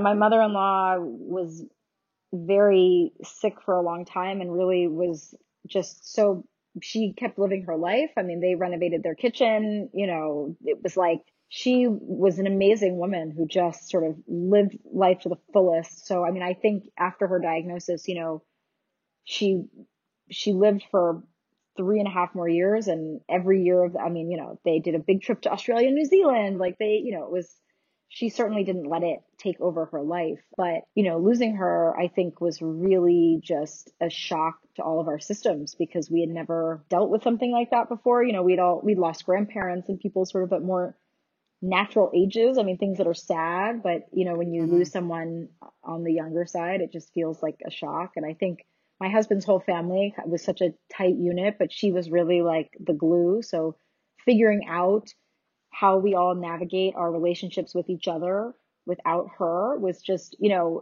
it takes so many years. And I think that's the thing that is so hard to wrap your mind around, is that like, grief and loss takes years to even just figure out like how to begin to navigate it, not just sort of, I mean, my husband, I don't think that he will ever have a day where it doesn't make him sad that his mom is not here, especially, It's like a having perfect kids. storm of craziness. And I mean, and you Yes. can tell how much of a impact that she had on your life, like even just reading your cookbooks, like that Oh my God. you Yeah. have a beautiful like tribute to her Yeah. and your own mother, Yeah. who unfortunately is not a great cook, but Taught me a lot she of other was, things. yeah, but that you have this beautiful tribute to her. And I think that, she would be very, very happy to know that that she had that kind of impact on you, and I know that she's impacted your cooking a lot. Yes. I mean, she was a huge impact on my cooking because she was such a, my mother is like my favorite person on earth. I mean, I admire her, but she's a very different mother than my mother-in-law was. Like, she was amazing. I mean, both my in-laws are both Israeli, and she, was in the army, as everybody is, and was a code breaker and served in 2 wars in Israel, and worked for a military defense firm and moved to New York. And then when she had kids, she was Wow. like, I want to be a mother and I want to stay at home. And, she was like the greatest stay at home mother, after sort of having this, like, it's like having this one life. And then, so she was just like, the cooking mom, the like, if you have a cold, she's showing up on your doorstep with chicken soup. Like, I learned so much about like Oh, hosting and entertaining and just how to be and how to be a mother. I mean, my mother is obviously my biggest maternal influence, obviously, but I learned so much from her as well. So I was very lucky. The dedication of the book, I turned the book in.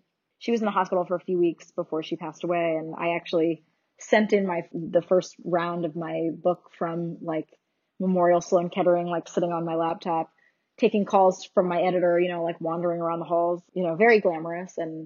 But I was able to sort of show her the dedication to the book, and that I had turned it in, and that's what it was going to be. So she knew that that was that's great. dedicated to her. But yeah, I think, listen, like, we lose people in our lives. My grandmother was also a huge influence on my cooking, and it was hard to lose her, and she was in her mid 80s, so, Mhm. we sort of always Yeah. carry people through our lives that aren't with us anymore. But, I think it's, you don't ever get over that. I mean, listen, my dad's dad passed away when he was 94. I mean, it was still the outpouring of grief is still the same. Mm-hmm. It's like Right. it doesn't Yeah. change anything, but it just, yeah, it just feels a little bit ickier when they're younger, and you just sort of, you feel like, I mean, I'm sure with kids, I mean, I know, Laura, you've had loss at a much harder age, when it relates to children, and thinking about the people that should be, it's like, I look at my kids all the time and I just Yeah. think, God, she should be here, in a way that I think Yeah. about my grandmother, like, God, I wish she could see this, but I Yeah. don't have the same feeling of like, it is so unfair and ridiculous that she's not seeing this. Yeah. It's like, it's a different feeling Yeah. that I think is just harder to like. Yeah. We actually had done right now during this podcast. I don't know if they're still down there, but my mother has my nephew, Mhm. small Charles, whose mother passed away from cervical cancer when he was 1. So it there's a lot of that feeling Yeah. of like, if only you could have had this wonderful person to have the same Right. impact on you. Yeah. So my heart goes out to you so much for that. Absolutely. Like, Yeah. and so So sorry for sorry your for your Thank loss, loss. you. Allie. Seriously. And Thank I do you. want to move into talking about another character in your life, which is New York City. Yeah. Yeah, you The greatest character. the greatest character, and we keep talking about the pandemic, and it's very important. But how do you feel that New York has changed because of the pandemic? The good, the bad, the ugly. Do you feel like it's more dangerous now? And what is your favorite? Do you still like living there? Is there still a favorite part of New York that you just enjoy? I love living in New York. I've always wanted to live here. I feel like it is my place, and I just love that everything is at your fingertips. Like, I'm not a big outdoorsy person, so I don't really miss that in the way that I think some people do. I mean, I miss the weather. Like, I don't need to see Yeah, trees. it's It's not, and I fine. mean, but there, we have a lot of parks, but there's stuff happening in the parks. I Mm-hmm. love that tomorrow I could say, I want to go see the greatest theater in the world. And I can get on a train and be there in 15 minutes, and I can buy rush tickets at the door. I can go to concerts. I can go to restaurants. And I think a lot of people live in New York and then they don't do that stuff, and then that's why they end up leaving because they're like, well, yes, the Met is right here, but when was the last time I went to a museum, and we Mm-hmm. really take advantage of all of that. I go to a lot of theater. I mean, I'm a big theater, big lover of theater. I certainly couldn't be in the theater. I go to the theater a lot. I obviously go to restaurant. If you love food, I mean, there's nowhere like New York, the diversity of New York. You can have any culture, any experience. I mean, everything is here. And now, especially having kids, I mean, it's amazing to be able to take my son, to see. I mean, the girls are still kind of too little, although they're now starting to, there's some museums that they can do, but Mhm. they want to learn about dinosaur bones. We can go to the Museum of Natural History. It's right there, I mean, it's just, I don't know. I love New York. And I also love that everybody comes through New York. So I still see people, there's always people visiting. It's just, I don't know. There's an energy about it that I think for some people is not what they like. I don't think of New York. Like I know there's some New Yorkers who are like, everybody should love New York. It's the greatest city on earth. And it's not for everyone. You have to be the kind of person who like, I read a book recently that they said like, you're a real New Yorker when you can just like cry in the middle of the street and you don't care, like you don't care anymore that like people are looking at you, because everyone just like lives in their own little world. And Mhm. so, I mean, not that I make a habit of crying in the street, but I love that sense of like every single person has a story and has a dream and, wants to do something and wants to see beauty in the world. And, I know beauty is, some people look at New York and like, this is the ugliest place I've ever been. It's just like a bunch of buildings. And Charleston, I mean, it's like Charleston's the most beautiful city in the world, obviously. But I don't know. My love affair with New York will never end. So no, I'm one of like the few people who we did not leave for any moment of the pandemic.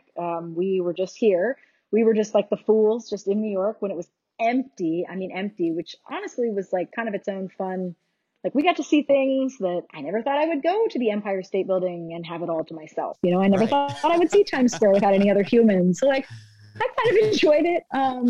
But New York now, I mean, it has changed. A lot of things have closed. It's been very hard on restaurants. It's been very hard on small businesses. Crime is up, not as dramatically, I think, as the news would make you believe. Well, see, that's what I wanted But to there's ask you also, about. That's exactly what I wanted to ask you about because I listened to Bethany Frankel's podcast, another Real Housewife alumni, yeah, and she was talking about she got on because of the shooting in the subway or the guns pulled in the subway yeah. recently, and she was saying that New York is not safe. I'm scared for my children. And she went on this whole tirade for about 30 minutes about it. And I just wanted to get, and that was only a few weeks ago. So I just wanted to get your opinion. You live there. Do you feel it's still, is it as dangerous as the media has sort of As spun it Bethany thinks it is. as best No, as I mean, Bethany listen, like, thinks it yeah, is.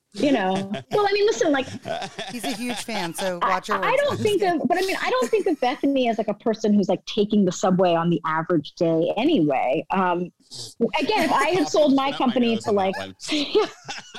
like, listen, if I had invented like a margarita mix that made me $100 million, like I too may not take the subway. I don't know. Although I probably would because it's faster. But yeah, I mean, yeah, I'm very Practical. practical in that way.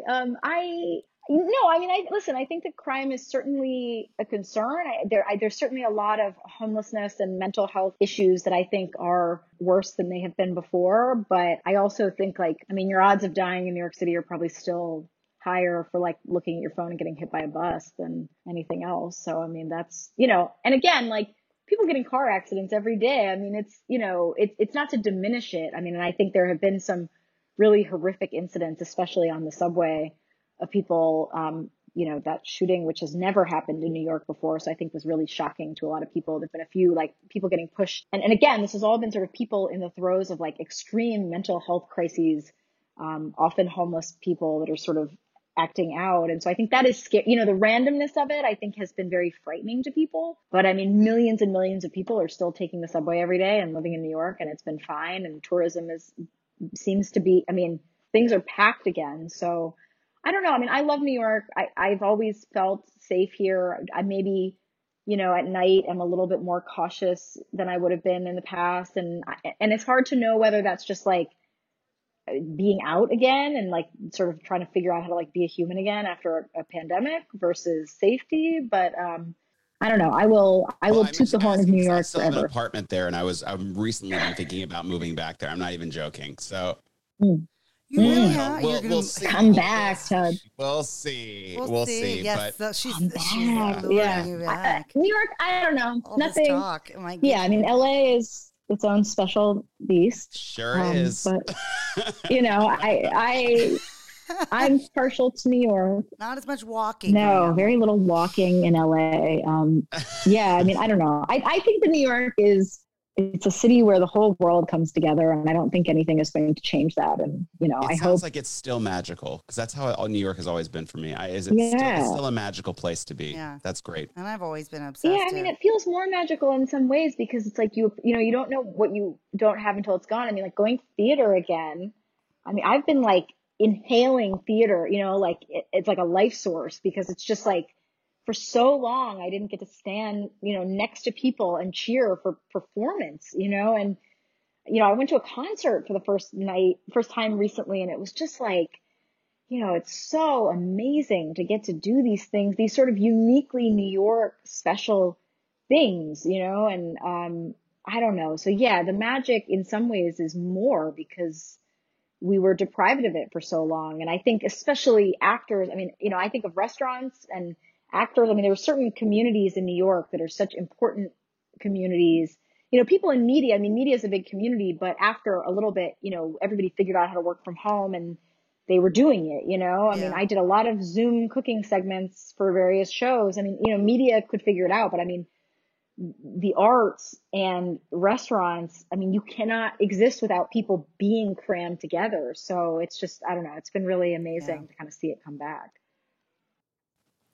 Yeah. Well, we're obviously a little bit come visit me. biased because those are Yeah. things that we do. So we're excited too. So we'll definitely come visit. I mean, Come visit. you have, I know exactly where you exactly. live because you told us earlier. So I will be there very Come soon. visit. But also, just, want to kind of let everybody know a little bit about your cookbooks because I can personally say that a ton of my friends that do not even know that we knew each other, that you are from here, like would just be like, have you seen this modern freezer book? Like the freezing, Modern freezer meals. I don't want to get modern Oh, freezer it's an meals. SEO title if Yes, there ever was which, one. It's okay. It's like it's for search engines. well, no, it's definitely, but I'm telling you, I've like people live and die by it, but my personal favorite is your book, Bring It, which is about basically easy to make things that you can bring to potlucks, and it's like you said before, like you're not making it harder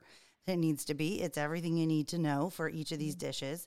I made a few last night and ate all of them by myself, and it was really delicious. But the thing that I really loved about it is that you have this popcorn section. And it took me back to when we were younger, when we would do those study things. You always had popcorn. Always made popcorn. And so my big question is, did you put that in there because of me and you eating popcorn together? 100%. Okay. Yeah, I knew it. 100%. I knew it. It all comes back to Yeah. snack time at Houston in your house. And I think it's really funny. I told Guy one time that, and I won't share where you grew up because, we don't want people finding this window. But I was like, one time we used to jump. You remember there's a window at your old house that we used to like jump out of just like for kicks? I don't know if you even remember this. Yeah. So now every time we walk by there, Guy is like, that's the house you used to jump out of. And I'm like, okay, but that makes it sound worse than it is. But yes, a lot of afternoons. From the second floor? But it wasn't that high. It was like, and then onto grass. It was totally normal, Todd, okay? And so was throwing water balloons at carriage doors as they went by, okay? It's not that weird. It's totally normal and great. And yes, the amount of popcorn consumed in my life has been large. And but adding flavors to it. You and my dad, I think, rival each other as far as like how much popcorn has been consumed. But I mean, honestly, the thing I love about the book so much is that it shows you that you can take something as simple as that, put a million different kinds Right. of flavors into it, make it different, and that it's easy and it's doable. And you look fancy, like, and you didn't do anything. You like zested some limes and like coated it in some sugar, and you're like, ooh, special zesty sweet popcorn. Like, it takes like 3 seconds. Like, people think that entertaining has to be Yeah, hard, and it does. I mean, it's the whole point should be that you look impressive and do very little. Like, that is usually my goal. Like, people who are like, oh, I spent 8 hours like creating this bread. And I'm like, well, that, I hope you enjoyed that, because people are going to eat it in 10 seconds. So like, if you enjoy those sort of like long projects, I have a lot of respect for that, but it's not my vibe. And my goal is like, oh, how can I make something the most delicious while also doing the least amount of work? So, that's my books. Don't go anywhere, because we'll be right back after a few words from our sponsors. Next Page is sponsored by Rogers, Patrick, Westbrook, and Brickman Law Firm, located in Mount Pleasant, South Carolina. RPWB attorneys are experienced, respected, and tenacious. The common thread of their work is that they help those who have been wronged. They often lead class action lawsuits and multi-district litigations against large corporations. So they're the ones fighting the big guy.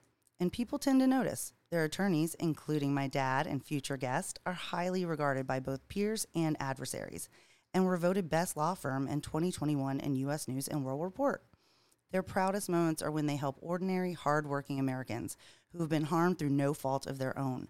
So if you need attorneys with experience, innovation, and determination, give RPWB Law Firm a call or visit their website at rpwb.com.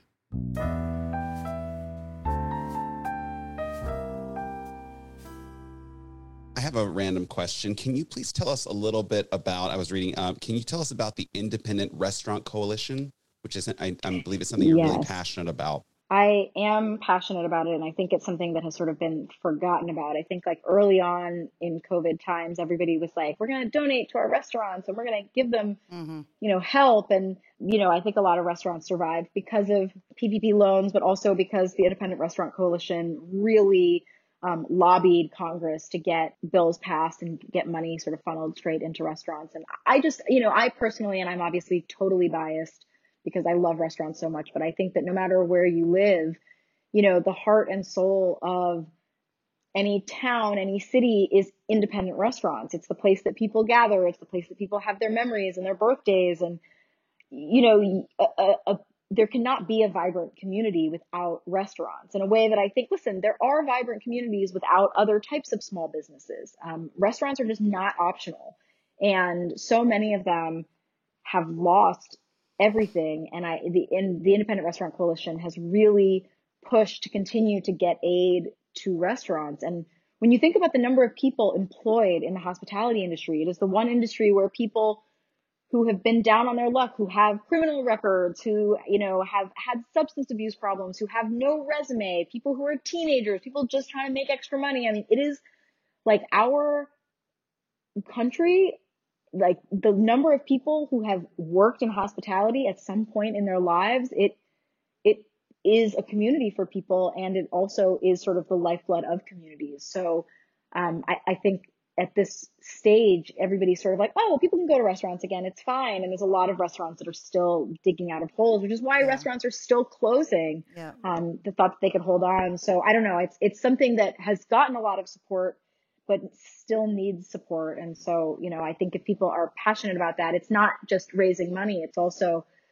calling, your local representatives and letting them know. I mean, it's sort of one of the organizations that even if you sort of can't donate, you can still do a lot to help. And I think that's, we're all inundated all the time with like, please donate to this thing and help with this thing. And, some obviously like we cannot financially do that for everything. But I think, the Independent Restaurant Coalition has done a great job of sort of telling people like how they can contribute with their voice and making it known that people want their independent restaurants to survive, because that's, we don't have a community. I mean, like, there is no birthday party. There is no drinks after work. There is no like catch ups, without independent restaurants. I mean, we talk, Chili's is great, but independent restaurants are better. No, I agree. It's I mean, it is.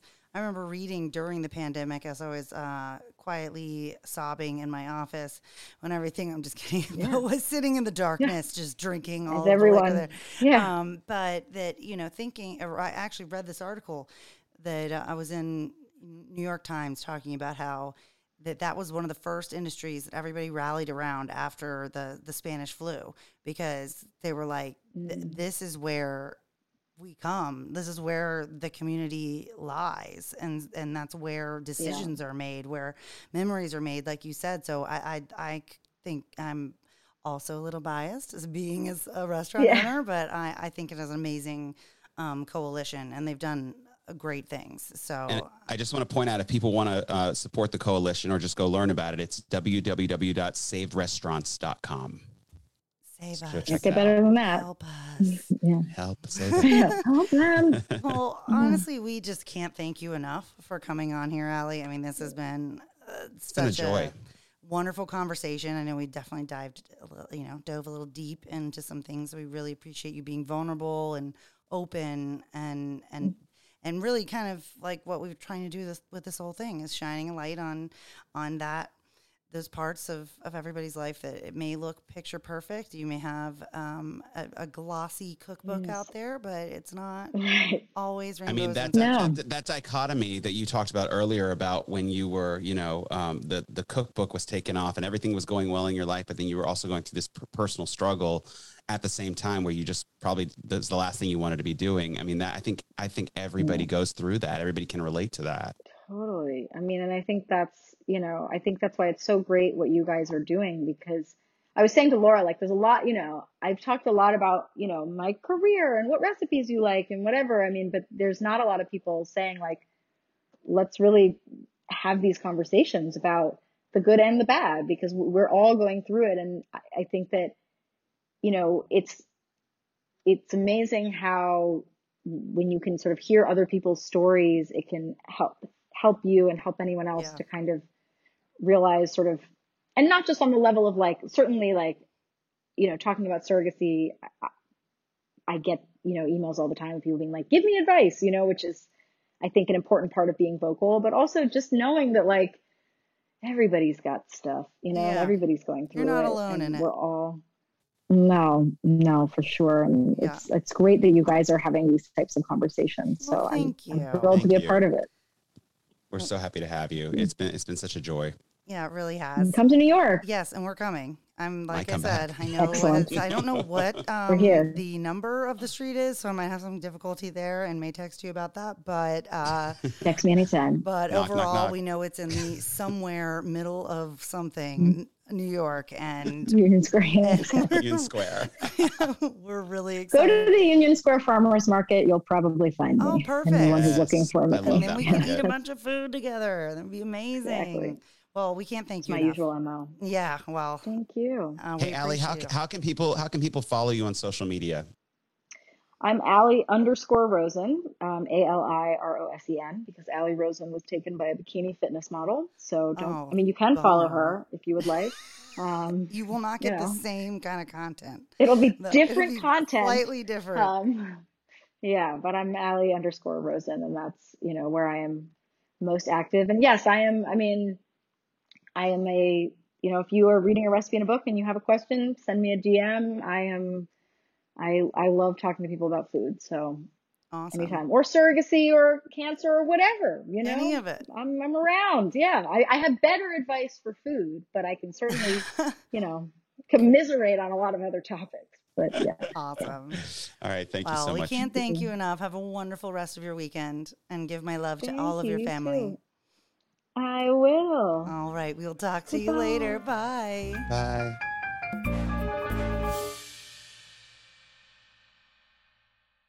Okay. Well, Todd, She's what do you amazing. think? She's amazing, and I'm thoroughly going to buy all of her cookbooks. I'm going to stalk her when I go to New York City. And I'm kidding.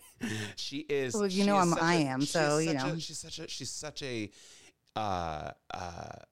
She is inspirational to me on so many levels. I mean, just even going to boarding school at such a young age, going to Scotland. I mean, she's just done so much in her career.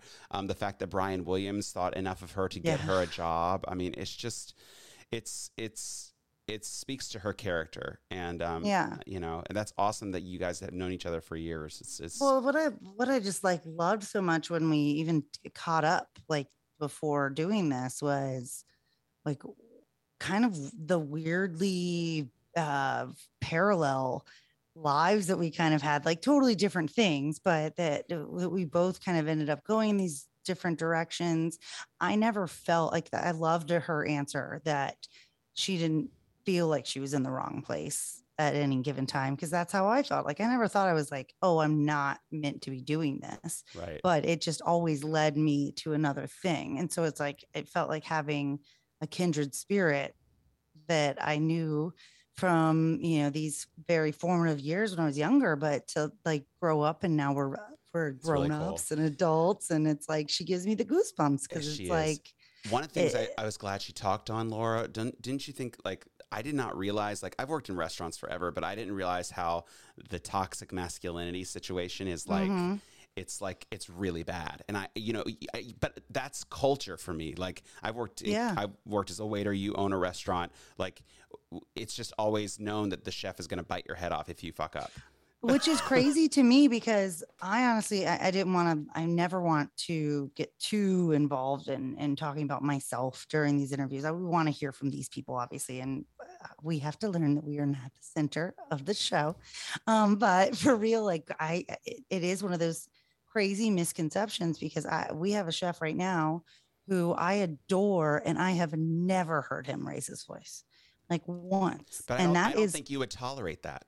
And I mean, we've had some chefs that raise their voice, but I think it is becoming more, acceptable, if you will, to be somebody that you can get along with in the kitchen, and that can actually help the environment and not hurt it. But I still think that there is that the stigma of it that prevents women from getting into it because they're afraid. They've been traumatized by all this other stuff going on, and I've always found the dichotomy too of, like, we touched on it in this with Gordon Ramsay yelling at people on the show, but then when you go to the kids cooking show that he also hosts, he's so sweet and like amazing to those kids, and so he's clearly like kind of putting on a show, if you will, for sure, for the other ones.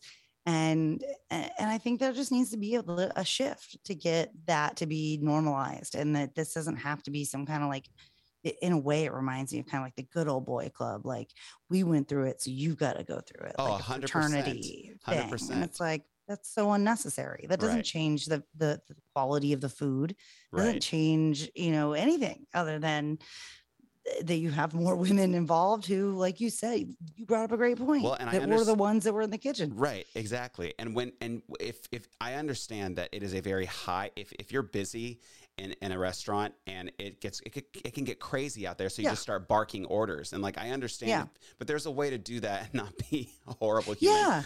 Yeah. I was going to say, there's a reason there's the saying, like, that what is the saying? If it gets too hot in the kitchen, get out or whatever. But too honestly, many cooks in the kitchen, maybe too many. No, something about it. It's too many cooks in the kitchen, but it gets hot. We can't stand the heat in the kitchen. Get out. We'll get out. Whatever. We'll figure it out. But it does get literally hot and uncomfortable and crazy back there. But that's sometimes not even when people that want to just be in charge are not the ones like that. That's when you got to keep your cool.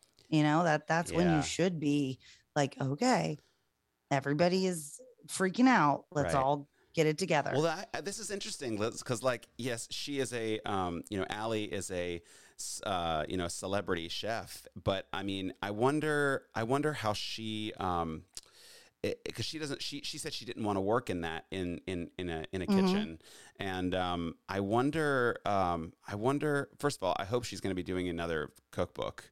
Yeah, I'm sure she will. I know for a fact right now her publicist is very much like, and it's the same thing with everything that you have this one project going on right now. It's like push.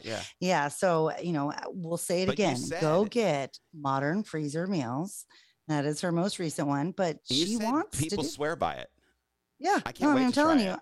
I did not know that. I mean, it's just funny. I mentioned to a bunch of my friends, like, well, we're going to be interviewing Allie, and I grew up with her, and I'm like, oh Man, that Modern Freezer Meals book. That's Man, awesome. it saved me. But she also, Like, the okay. fact that she was so open and vulnerable about her own trauma and all of her grief and her miscarriages and her, I mean, what she went through with, finding a wonderful surrogate who has blessed her with these twins. And, she's just so, she's so inspiring. And, I really love the fact that she was so relatable.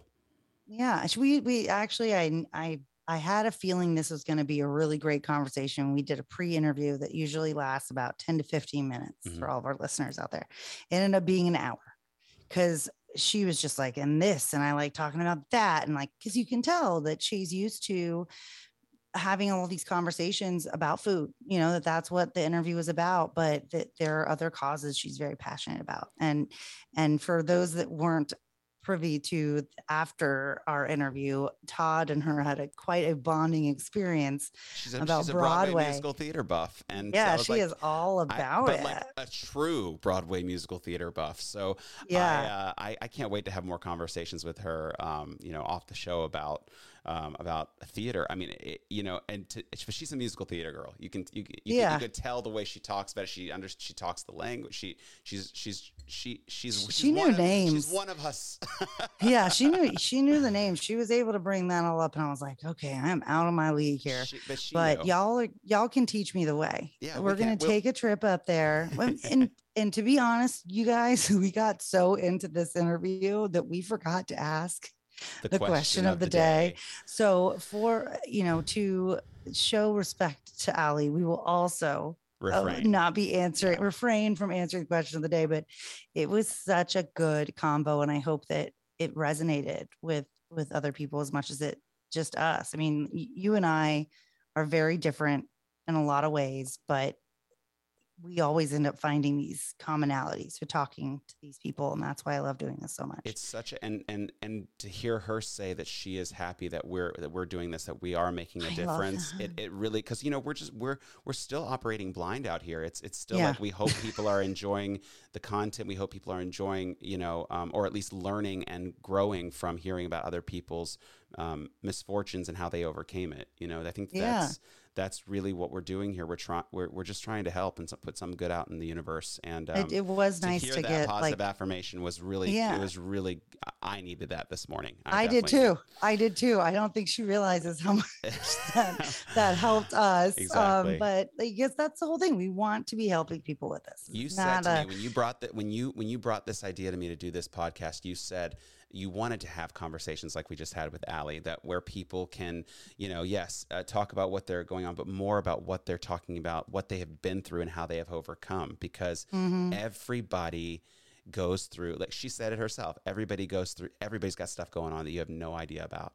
That's why it's a reminder to be kind to everybody, because you have no idea what's going on behind that perfect smile, behind that, wonderful Facebook post, whatever. I really think it's very easy right now, especially with our kind of, what do you want to say, like reality TV, all quote unquote reality TV, to be a hater, to just assume that, oh, so-and-so is doing this and that, like everything is gossip, everything is this or that. It's like these real conversations are just so refreshing. Right, exactly. Because and we get a little bit of into the funny girl, maybe not great casting option situation, but it's at least we were thoughtful of the fact that she's trying, Yeah. I know you have lots of thoughts on this. Well, I have friends in the show, and I don't want to knock anyone for putting out live theater, but it is literally that role is Barbara Streisand. Like, what are you doing? But anyways, yes. I wish her the best.